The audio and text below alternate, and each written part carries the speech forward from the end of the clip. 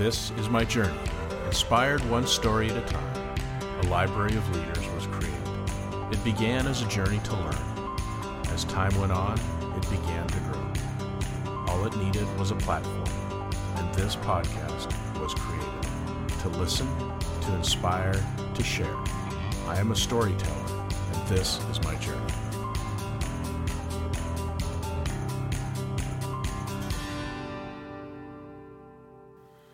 Welcome to another episode of Profiles in Leadership. My name is Steve Anderson, and I'm your host. And today our guest is Kelly Sanders.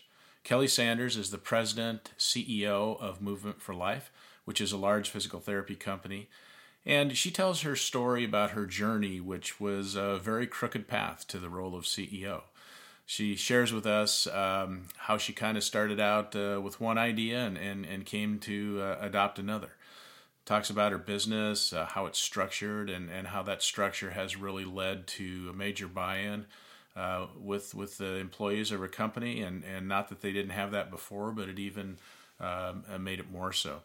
She shares with us her feelings about her role as with women in leadership and how she rose to that level. And it's just a really interesting, insightful interview. I think you're really going to enjoy it. I've known Kelly for a long time. Been exposed to her growth as far as getting to the position she's in now.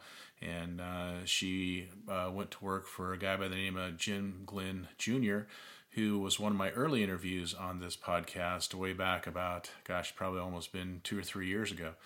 And Jim's just a great leader and a very supportive guy, and one who really, really believes in a leader's role is to grow other leaders. And he certainly has helped do that with Kelly.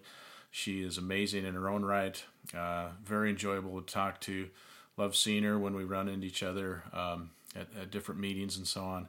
And I think you just really enjoy this episode. So let's get right into it, and let's talk to Kelly Sanders.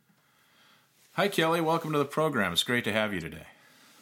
Hi, Steve. It's great to be here. Thanks for having me. Absolutely. I'm really looking forward to our discussion. So why don't you just start out by, now you're currently the CEO of Movement for Life, and that's based in San Luis Obispo, California.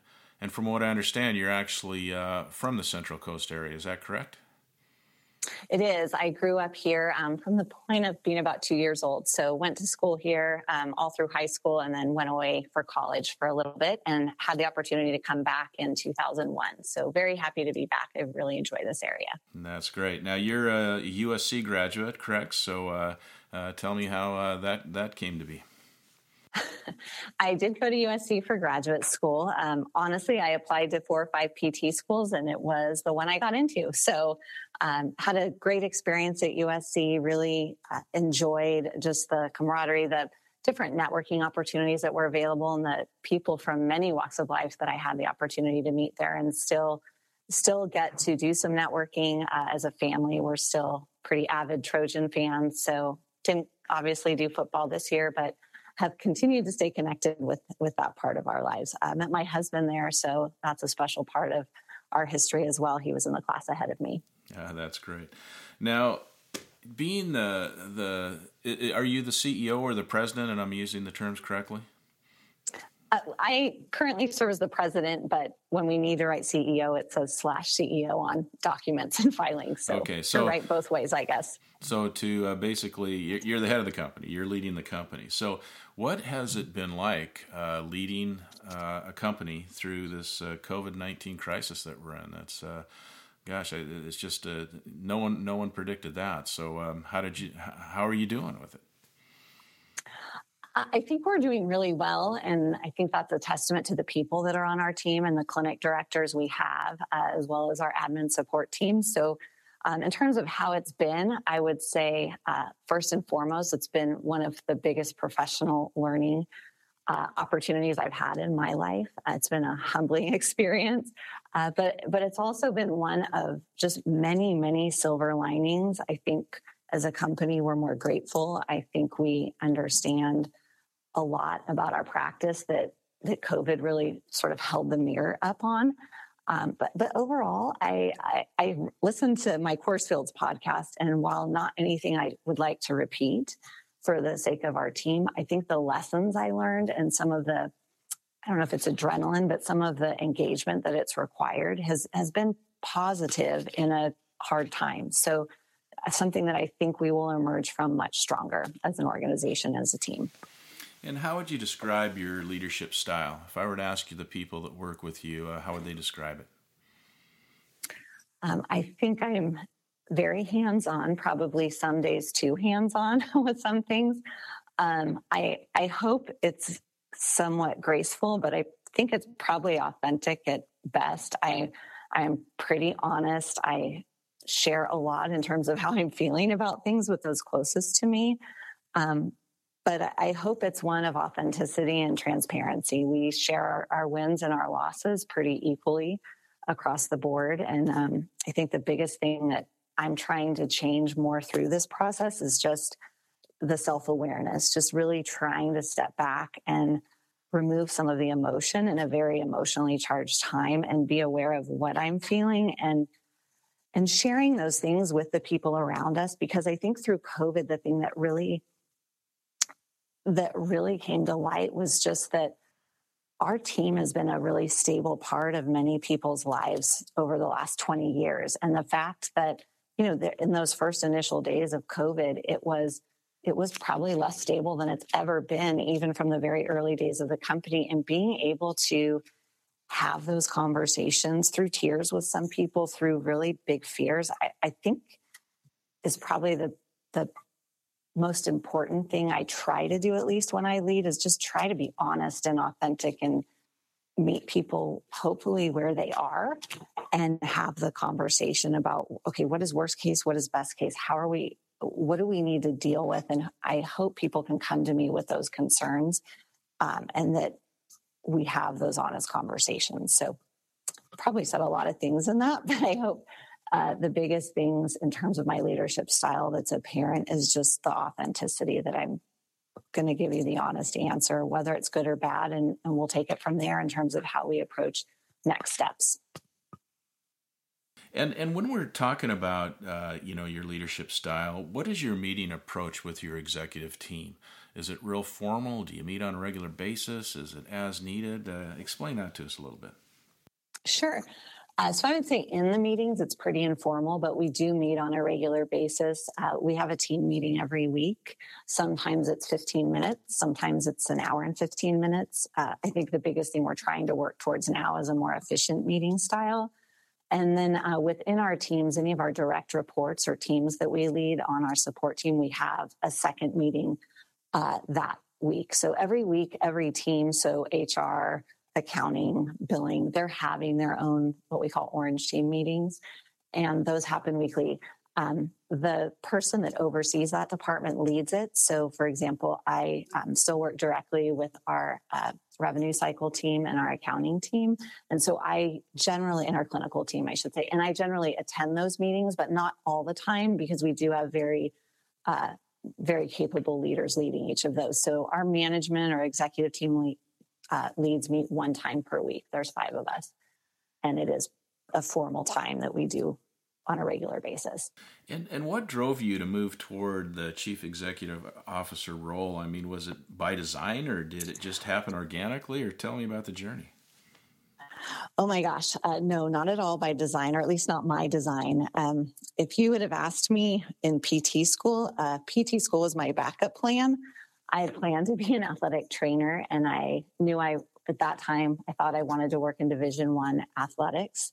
And so I was applying to PT school as well as graduate programs in athletic training, and I got into PT school first. So I did that, met my husband, Jason, as I mentioned, in PT school, and we were looking for jobs. And where I had the opportunity to be an athletic trainer in the collegiate setting, he couldn't find a job. I graduated around the Balanced Budget Act time, and so PT jobs were scarce. Yeah. So I went to my fallback plan, which has probably been one of the things I'm really grateful for professionally, and started in physical therapy. And in that role, I was in a private practice. I was asked to start or be the first resident in a developing residency program with Kaiser down in Southern California. So it was kind of the first time private practices really got involved in residency. on any formal level. So I got to do that, which was not part of my plan. So I did that in orthopedics. And then they asked me to lead a geriatric program in the practice, which again, leadership, physical therapy, and geriatrics were not at all on my plate.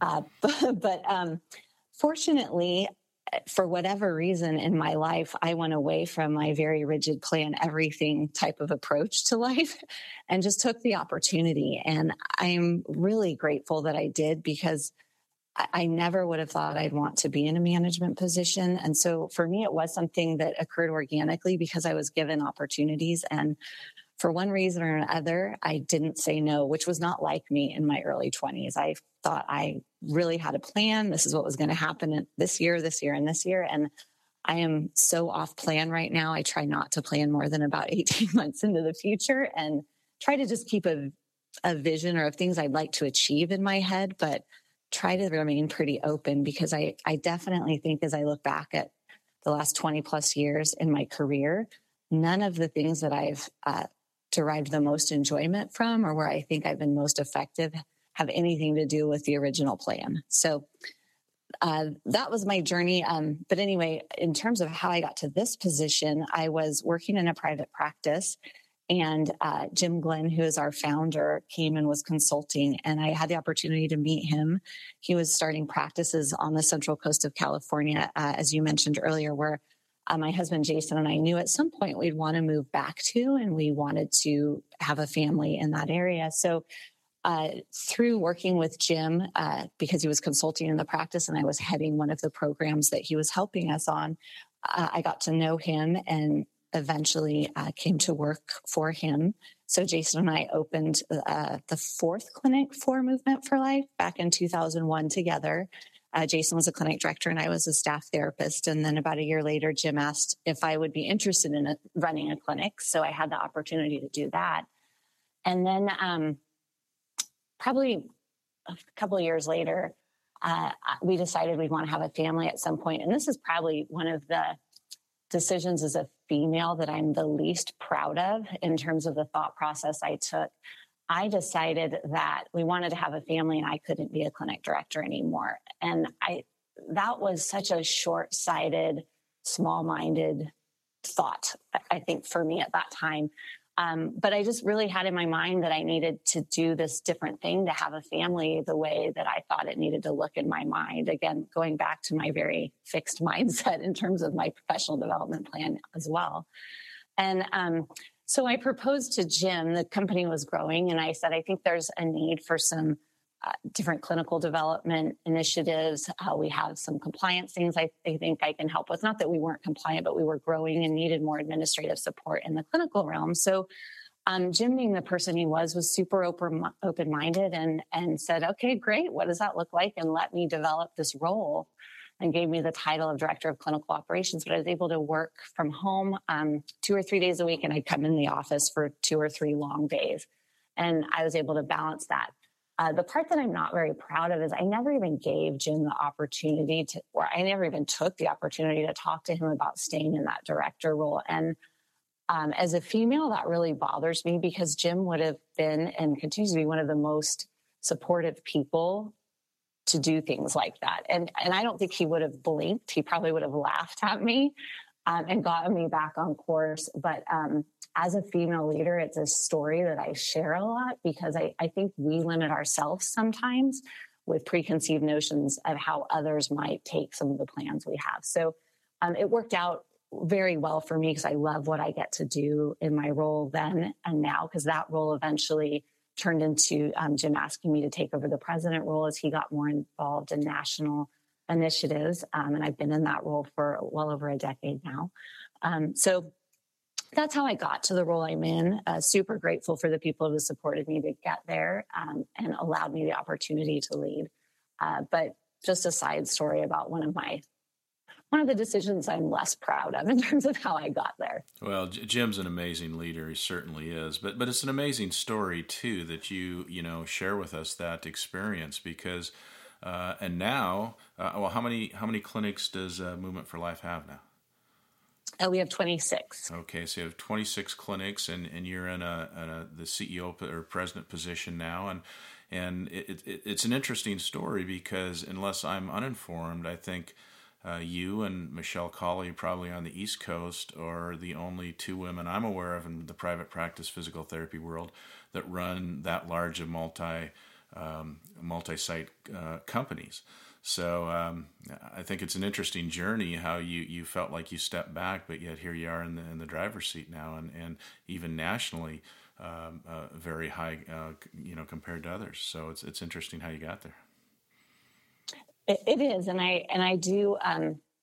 My husband's been extremely supportive. I was raised in a very supportive family. Growing up in a small business, it never even occurred to me that there were things I couldn't do. That was just not something. I mean, my brother and I always were treated extremely equally, and we were both encouraged to dream. So I think it's an interesting story, and it's interesting that I even had that thought in my head because that was not at all the culture that I was working within. So I'm really glad I had the people around me supporting me and encouraging me. Jason and Jim probably being huge people that did that, as well as many other people in the organization. So now that you're in that role and people see you and look up to you, do you feel pressure, or do you feel like there's that you have to kind of stand up to level for others and say, this is how it's done, and look, I'm the example? How does that feel as a female leader? I don't think there's any pressure. That's definitely not something that I feel within our team. And I think that's a huge attribute to the people that I've had the opportunity to work with. I do feel a sense of responsibility, whether women or not. I feel like there's certain things in female leadership that I have a responsibility to be candid on. And then I also just feel like, as any leader, and I think COVID really brought that to my attention too, just a responsibility to run a sound company where right now the hundreds of families that depend on this thing working at Movement for Life, that's the responsibility I think I feel if there's anything close to pressure. But in terms of women in leadership, I do feel a responsibility to share some of what I consider, at least personally, the mistakes or the lack of faith I had in people around me, which really wasn't anything to do with faith in people around me. It was faith in myself. And so I think that candor is very important. But I also feel like, as female leaders, the biggest thing that I hope people hear is that as females, we aren't in competition with each other. And that's probably the biggest thing I've felt. I've never, specifically in my professional career, which again is very much my story, had an issue with a male holding me back. I unfortunately cannot say that about females around me. Fortunately, they're none of the people I work with or have the opportunity to work with daily at this point in my life. But I will say, in the first decade of my career, women were harder on me, I think, and not in a positive growth way, but in a I'm competing with you way, than any man has ever been to me. But again, my personal story. But I do think as women, we need to be nothing but supportive of each other in the goals that we're trying to achieve. And I don't know if we're as good at that as we always think we are. So that's probably the thing that I feel a pretty big responsibility to be vocal about when I see it happening or when I feel it happening in a very respectful manner, but say, is there a different way to approach this? Or are there other reasons that are driving you to act this way? Or this is what I'm feeling in this conversation. Yeah. Since we're on this topic, I mean, how do you see like the Kamala Harris, getting the position of VP elect, and even today, I don't know if you saw it on the news, but Emily Harrington just free climbed El Capitan to be the first woman to do that. And so it's does that give you inspiration? And do you look at those people as forging the way, so to speak? They both are inspiring for similar reasons. I think it is important that as women we do great things and inspire others to as well. I do think they both have responsibilities to do the jobs well. And I think there's probably more pressure on them than anyone else would be in that role. But I think at the same time, and again, this is just my personal feeling, the question, I always want to make sure when we're voting for a candidate or when we're selecting a person for a position, is it the best person for the job? Because I think one thing, and not in this organization where I work professionally, but in other things outside of here in my life, I've been asked to do or lead. I will say, if I'm super honest, some of the initiatives make me question, am I being asked because I'm a female, or am I being asked because I'm the best person for this job?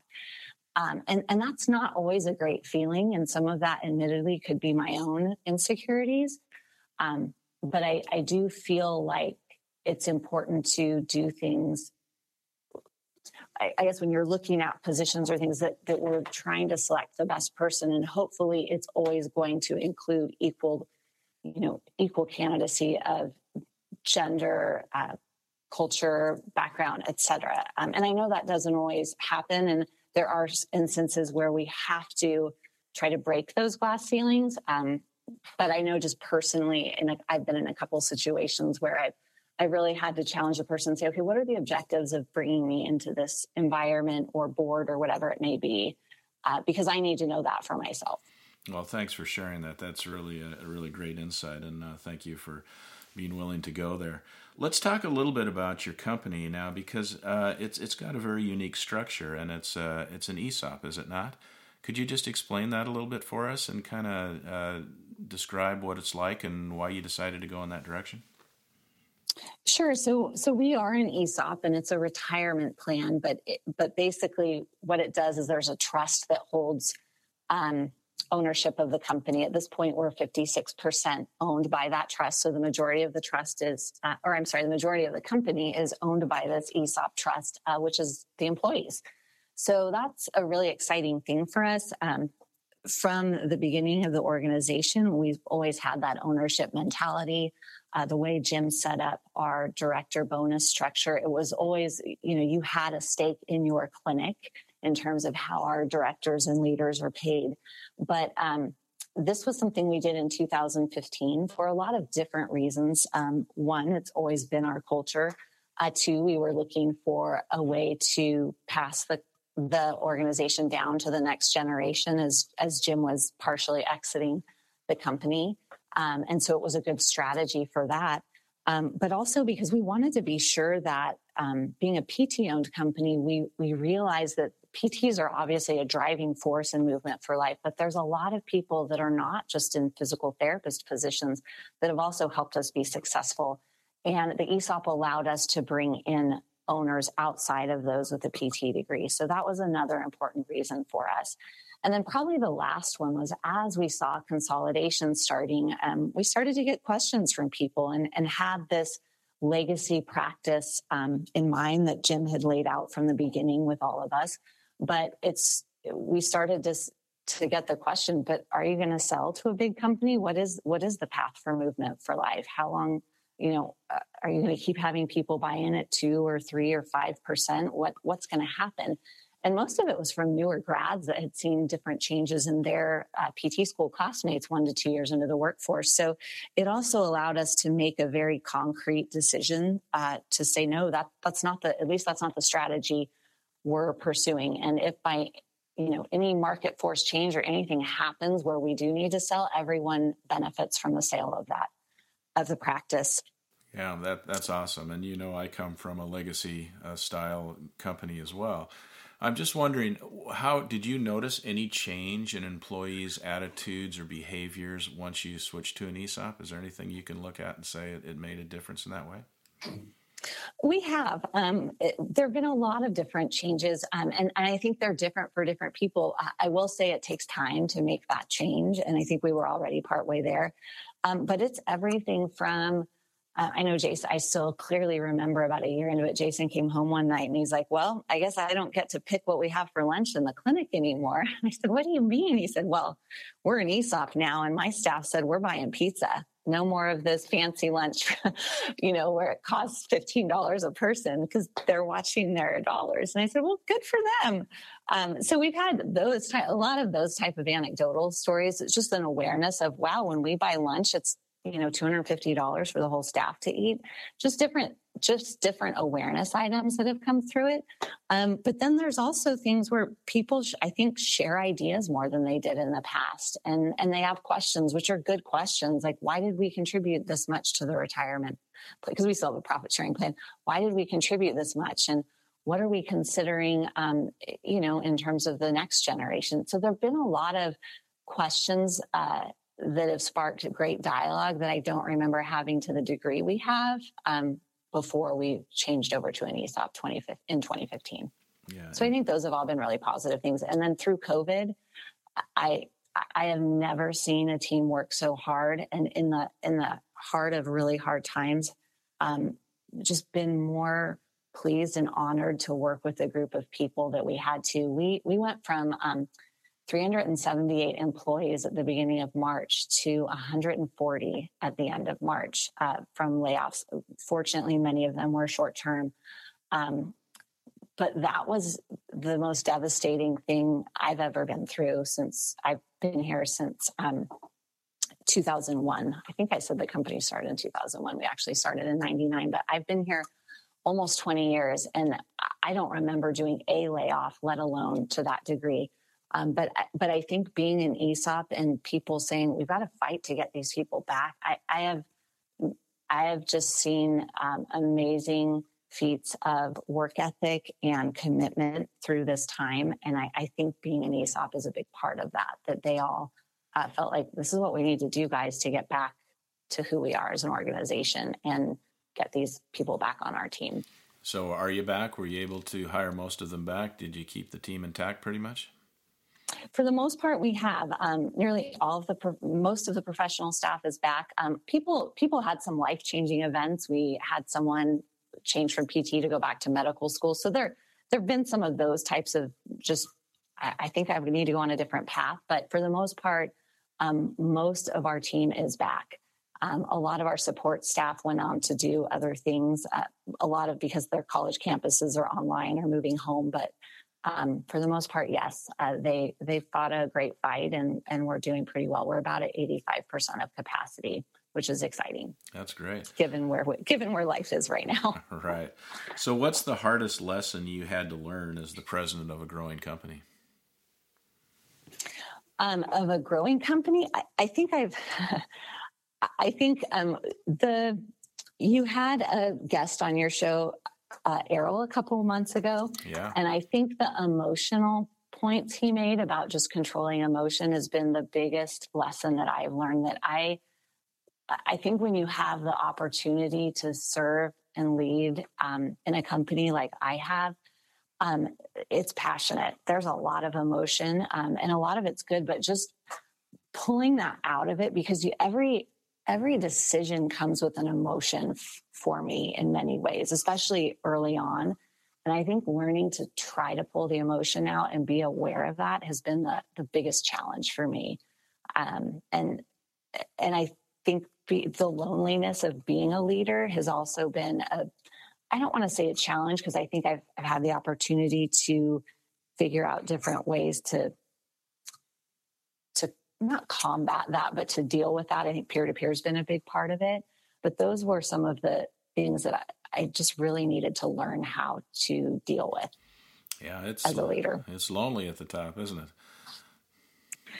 Yeah, and in our company, it's not even the top, I guess, because we try to not be real hierarchical here, but it's just the decisions, and mostly, like I said, the responsibility. That's what wakes me up in the middle of the night. If I can't sleep, I'm worrying about someone or something that's going to affect the human part. And I just don't know how to, I've gotten much better at it, but I don't know how to remove that. And I think if I remove that, I'm probably not going to be a very good leader. So it's just learning to live with that, I guess. It's the CEO of Therapeutic Associates now, who was the COO when I was the CEO there, Todd Gifford. He explained it really well. He said that when you're the CEO of a company like that, you have this backpack on, and it's always on, and it never comes off, and it doesn't matter how hard you try to get it off. And no one really understands that unless you've been in a position that you've had the backpack on. So I just think it's one of those things that is just, it goes with the territory. I think that's very well said. No, I agree. It is like the backpack, and there is no place you can go on vacation or, drive or bike ride or run where you completely get to leave the backpack at home, I guess, is the part that I was just not prepared for. And my dad is one of my most favorite people in the world. And I got to watch him be a leader in a small business growing up and just the trials and tribulations. And when I told him, I'm like, Jim asked me to be president and we were talking about it. And he said, Kelly, you're going to do great, but the thing that's going to be the hardest for you is the people. And I was like, Dad, you're nuts. I love people. And he just laughed. And he said, there's times in life where he doesn't say much. And it's always something that I've started to become aware of. When he doesn't say much, there's a lot under that. And the backpack for me is the people. I'm going to have to say no to people that I really care about and trust. And they're going to be mad at me. And that's for a moment. And that's going to be hard. And just the responsibility for those people. And that's probably the thing that, like I said, I'm still learning that lesson, figuring out how to carry it. The people are the most rewarding part, but it's messy. They're Yes. human beings, right? And it's crazy. Let's talk a little bit more about the emotional part, because I'm intrigued. I think of myself as a leader. I think I'm a fairly emotional leader. I think. So I'm intrigued when you say control it, and by the emotions, what do you mean by that? I mean by physically getting emotional, or driving yourself crazy by worry too much? Dive into that emotional part a little bit more. Mm-hmm.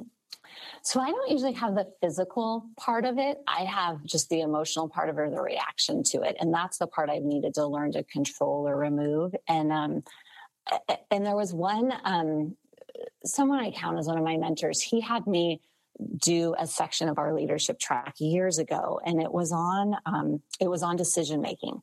And one of the big parts of the ebook he had me listen to on it has always stayed with me, and it's about biases, and most of them are emotional.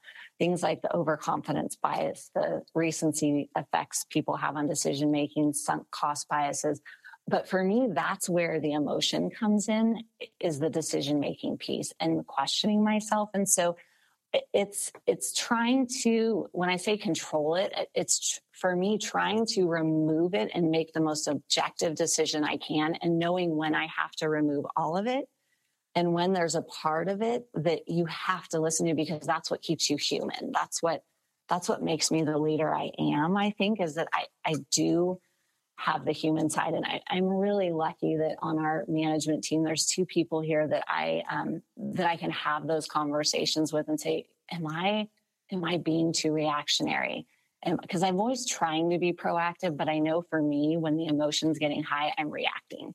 And that's when I need to go on a walk with one of them, or go stand in their office and get their take on it, or call someone from my peer group, because that's when I know the emotion is getting high and I need to find some means to control it, or at least understand it and how it's affecting the decision that I have to make.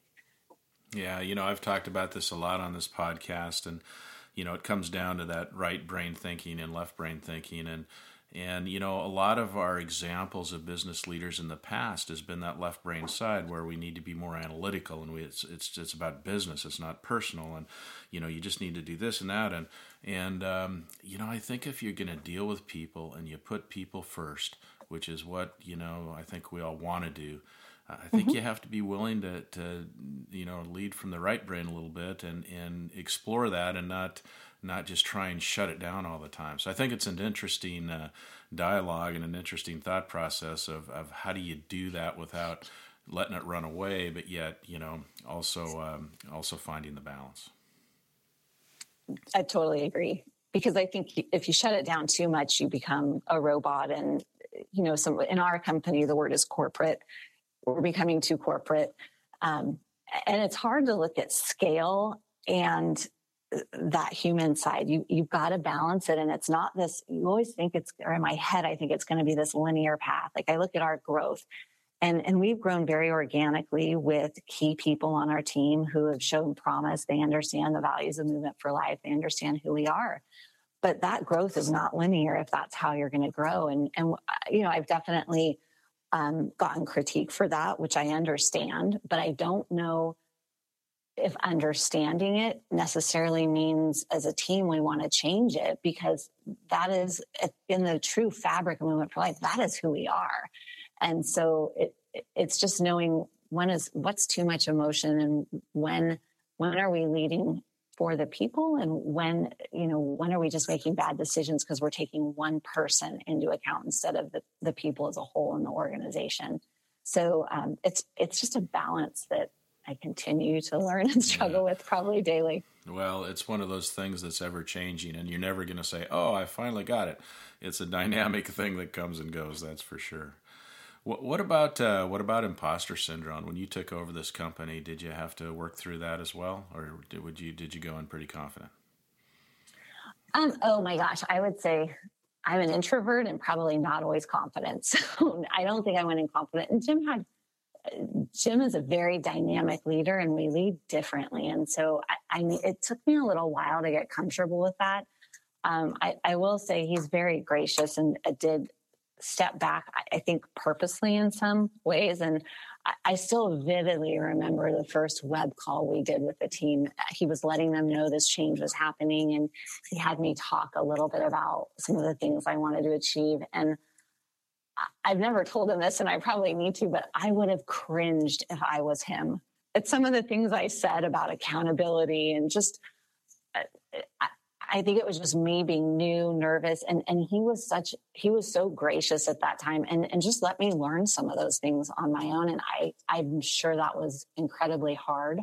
But I didn't worry about it too much. Jim at that point was just very supportive of the transition, and was open to me talking to him about it, saying things. And I think allowed me the space to figure out how I was going to be a leader. And it's different. If you've heard Jim speak, if you've talked to Jim, he has vision and ideas that are huge. And I don't have that. I probably have more of the execution and organization, but we're just very different in how we approach it. I think he taught me a lot about people and how I wanted to care for them in terms of leading a team. And I think we have that in common. Which has been, I think, a good constant between that trade-off. But it's given me a lot to think of as I start to think of the next leader here and what I need to do and how I need to support them in that role. And it doesn't look like an easy process. Having been through it, I'm sure you can relate on some levels. It seems hard. Well, that's why, good leaders have good teams, because we're different. We all have strengths. We all have things we go to, and we need others to bring out those other sides that maybe isn't our gift. And so it's building a team is extremely important, as you've just described. So what is your strategic plan going forward? And, and with all this downward pressure that we seem to have in our profession with payment for services, and it's just always over your head. So from a strategic position, what do you do with that? You just forge ahead, or do you come up with specific plans? How are you dealing with that? I think it's a combination of both. We're definitely looking a lot at efficiency, and that's one of our probably top 3 lessons from COVID is we didn't need some of the support staff that we had. We were probably overstaffed in certain areas. So I think efficiency is key, but not just operating with less staff, figuring out ways, looking at things like lean systems and processes, and how do we operate efficiently, but not have it feel like we're all just working a lot harder. The second thing is, I think there's so much in the digital space right now that we need to embrace as a profession. We are spending a lot of time on that. We have a software product that we're using to really look at effectively evaluating musculoskeletal conditions, but then also really embracing things like telehealth. At the height of this pandemic, we were seeing about 80% of our visits on telehealth for the highest week we were at. And we've obviously, like many practices, scaled way back. But as we look at, whatever's coming right now, we have record cases, obviously, in the U.S. as we record this and in our counties. So really embracing that digital piece, I think is going to be important. I think telehealth is here to stay. It's not going away. I think as providers, we need to accept that. And I think there's a lot we can do to improve access. And we're still serving maybe 10% of the people that could benefit from our services. I just see telehealth and some of these digital strategies that we can take as strengthening our brick and mortar practices, but also really getting out to the U.S. healthcare system, physical therapy, and showing them that we can be an enormous change agent in this musculoskeletal crisis we have in the U.S. We're uniquely qualified to do it. I think we have the training it takes, the backgrounds, but I don't think we're going to be able to really help to the degree we could if we don't embrace some of the digital factors that are out there or mediums to truly bring PT to all people. I would agree with you. That's very well said. Describe what's been the most afraid you've ever been in your current position. The most afraid. That's a good question. I think there's different things I've been afraid of, but I think in the recent, this whole recency effect, recently it was that night in March where I had to get on the phone with all of our clinic directors, and I wasn't afraid of them, but I just wanted to be the leader that they needed to tell them, you guys, we have to lay off half the staff or more than half the staff. If we're that's our best shot right now to get through this. We've got to do this now because I don't know what stimulus is going to be available. I don't know where we are, and we've got to figure out a way to get through this on our own 2 feet. And this is what we've mapped out. So I definitely, I had absolute confidence in them. I was sad for them, but I think the fear part for me was, oh crap, is this the right call? But we have to make it, and I've got to own it. And so that's probably I still remember that Wednesday night sitting literally in my laundry room / office that was going to be the new COVID office for Kelly while we worked from home, just staring at the computer and watching the minutes tick down. And the only question in my head was, please help this be the right decision. And I it's that 10% of you that's like, well, could we do something else? And we've gone through, the team here had gone through every option, but that was probably the most afraid I've been in a long time. And it was just making the call. Yeah, just crazy times, that's for sure.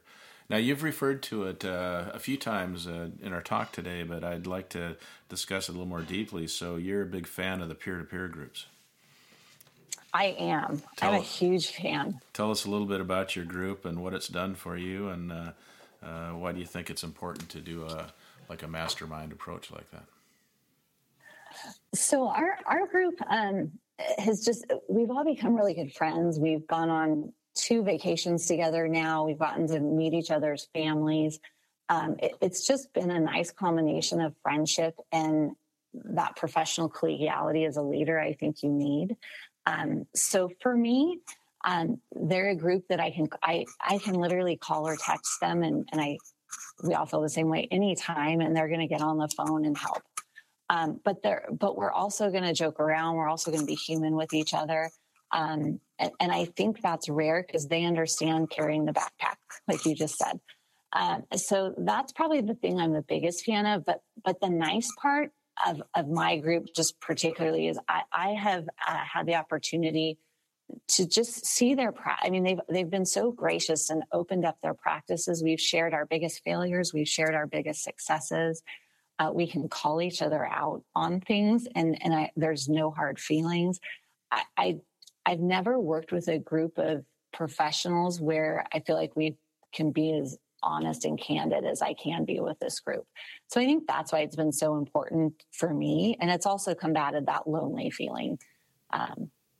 So those are the big things. It's also, we get to see, like, through COVID, Alan from our group is in Connecticut and I'm in California, and the rest of our group, Keith, Joe, and Rob, are in the Midwest. So we saw COVID hit differently, and we were actually all in Hawaii together the week this was all starting, right before that second week of March for our annual vacation retreat together. And so it was cool to be together. and I guess worry, if you will, but talk about it a little bit and then be able to watch the progression as we got back. Because at that point, we were meeting weekly on a phone call just to share what was going on. And I think being able to share our stories was really powerful.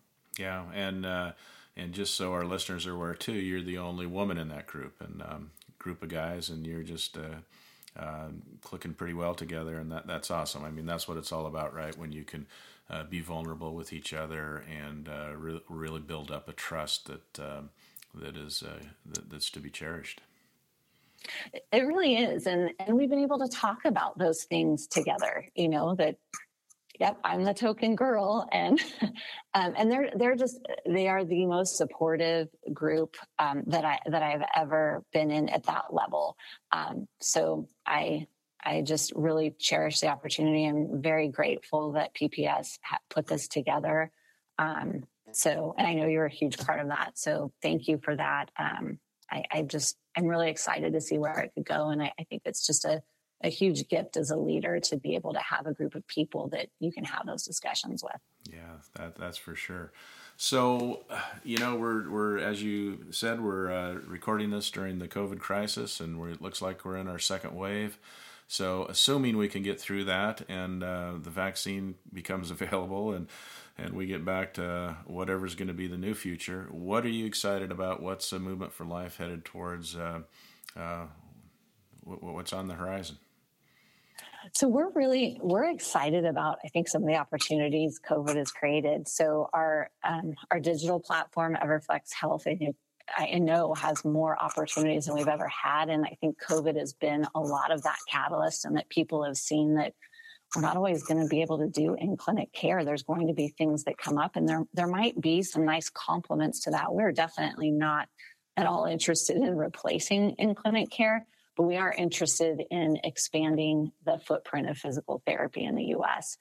So that is very, very exciting to us, especially in the last few weeks. And then just the things we've learned in terms of working together. We've launched through this time a mentor connector program with our senior clinic directors. It's kind of been the catalyst to really get that going and make sure our clinic directors feel more supported, because as Movement for Life grows, I'm definitely not as available to 26 clinic directors as I was when there were 15. So that's been the other really exciting thing in my mind that's come out of it, is that we have this new group of leaders that are working to support our leaders to be the best they can and learn and really integrate, I think, in a faster way than we've ever been able to, what we've learned in the last 6 months. So those are the two big things that I'm really excited about today. Yeah, that's great.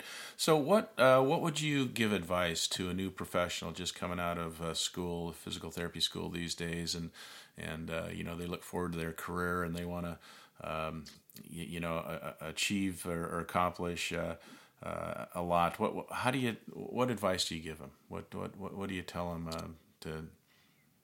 Sure. I would tell them to take any opportunity they're given. Because as I talked about in my professional path, I don't know what clicked or what lucky star I was under, because it wasn't like me to take opportunities that didn't fit into my, very cleanly typed plan on my 8.5 by 11 sheet. They just weren't the things I thought I'd do. And I took opportunities that were given to me and at least explored them. What was the worst thing that was going to happen? It wasn't going to be a fit. And I think as a new professional, that's what I would do. I would say seek opportunities and try new things, because you're so early in your career and there's so much available to you as a physical therapist. You can practice in so many different realms. You can do administrative work. There's so many things to do. Really explore our profession and find what makes you happy, because I think sometimes we're so driven, we forget to find time to really think about, is this fulfilling to me? Is this feeding me? Because if it's not, you should find the next opportunity. Because I think being able that you can use this profession for the entirety of your career and stay in it at a time when I think people are changing jobs so often. But as a physical therapist, I think there's so much available to you if you just truly explore the opportunities out there. And another way to say that is be willing to take a risk. There's that classic risk reward thing where if you just play everything safe and everything conservative, sometimes you don't see those opportunities that are right in front of you. Absolutely. And that's just a really great point, Steve, because I think what I've also seen as, I've gotten the opportunity to see a couple generations of therapists now. I think this newest generation is very risk averse. And I think the things, at least in my career, that have yielded me the most happiness have all come with risk on some level. So I would just encourage people to lean into that a little bit and try it, or at least try it in an environment where you can feel safe enough, but realize that Jim said something early on to me that's always stuck with me. And it was like, what if being a clinic director and sharing risk doesn't work out? He's like, well, you still have your license, right? So I think we need to push into that risk a little and discomfort we have by taking risk, because I think that's where the opportunity lies. Now, you mentioned your dad earlier as being one of your favorite people in the world. Who else have you looked up to and been inspired by, whether you know them or just know of them? So I think a lot of different people for a lot of different reasons. My dad is definitely probably the biggest one. Jim taught me early about leadership. We had a CEO, Matt Wild, a long time ago that I liked. He gave me some of the structure that was important to me. He taught me those things.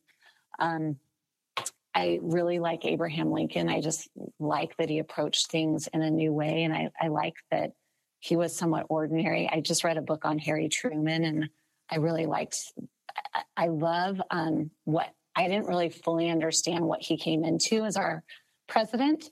And I just love that he was a very ordinary person with no college background, not a lot of formal training, but came into an incredibly stressful 4-month period for our world, and just led courageously and authentically, and just what he was able to shoulder and carry in that time, I think is very, very admirable. And the way in which he approached it with just some kind of just pragmatism, I think is very admirable. So those are a few of the people that I looked up to in history and in my life. Yeah, thank you for sharing that.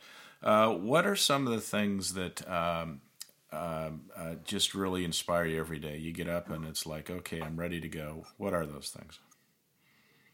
I think it's little things for me. It's a sunny day outside, and I think gratitude at the bottom line. It's just the things you may think before. My kids inspire me every day. Just they're 14 and almost 16, and the way they look at the world, and that they're kind of coming out of that innocence period, but still innocent, where they look at the whole picture and they have really good questions that in my mind, I've answered for myself 20 years ago, and they push me to look at it a different way 20 years later.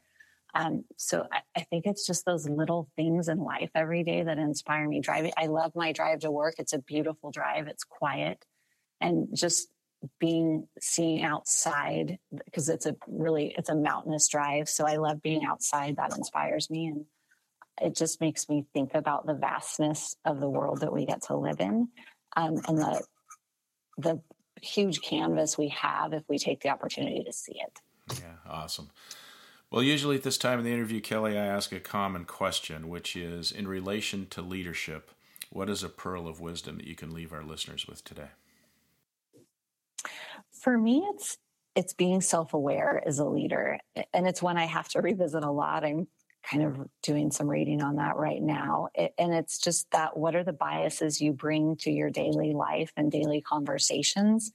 And then the second part of that, or the thing that I'm finding helps me the most in being self-aware, is having those 5 or 6 people in your life that can call you on it, and that you can go to when the loneliness of leadership gets hard, or you're maybe not being self-aware, that you can talk to. So having those peers, whether it's for personal or professional things in your life, that kind of keep you on that journey to be self-aware. But I think it's a constant learning. It's not something you decide I'm self-aware. For me, it's something that I have to revisit a lot. Yeah, thank you. Thank you for saying that. Well, Kelly, this has been just a great time to sit and talk with you and discuss some ideas with you, and it's been a thrill for me to watch you grow as a leader over the years. You've been very impressive from the start. You have one of the most forward-looking and people-first companies that I'm aware of, and I really commend you for continuing that journey. So congratulations on what you've been able to accomplish and continue to do so. And I'm sure there's way more to come in your future. So thanks for sharing that with us today. Oh, well, thank you, Steve. It's definitely an honor to be on your show, and I definitely count you as one of those people I've looked up to and had the opportunity to watch in their career. So thank you. Thank you too. Have a great rest of your day, and we'll catch you down the road. All right. Sounds good, Steve. Have a good one. Thank you for listening to another episode of Profiles in Leadership. To listen to all my interviews, subscribe to Profiles in Leadership with Steve Anderson on Apple Podcasts, iTunes, and many other popular podcast platforms. Some of these interviews are on video, and you can search YouTube for Profiles in Leadership with Steve Anderson. You can also access the entire library of interviews on my website, orange.coaching.com, and that is orangetheword.coaching.com, and go to the Media Center and click on Podcasts or Video Gallery. You can also enter the website from pilpodcast.com.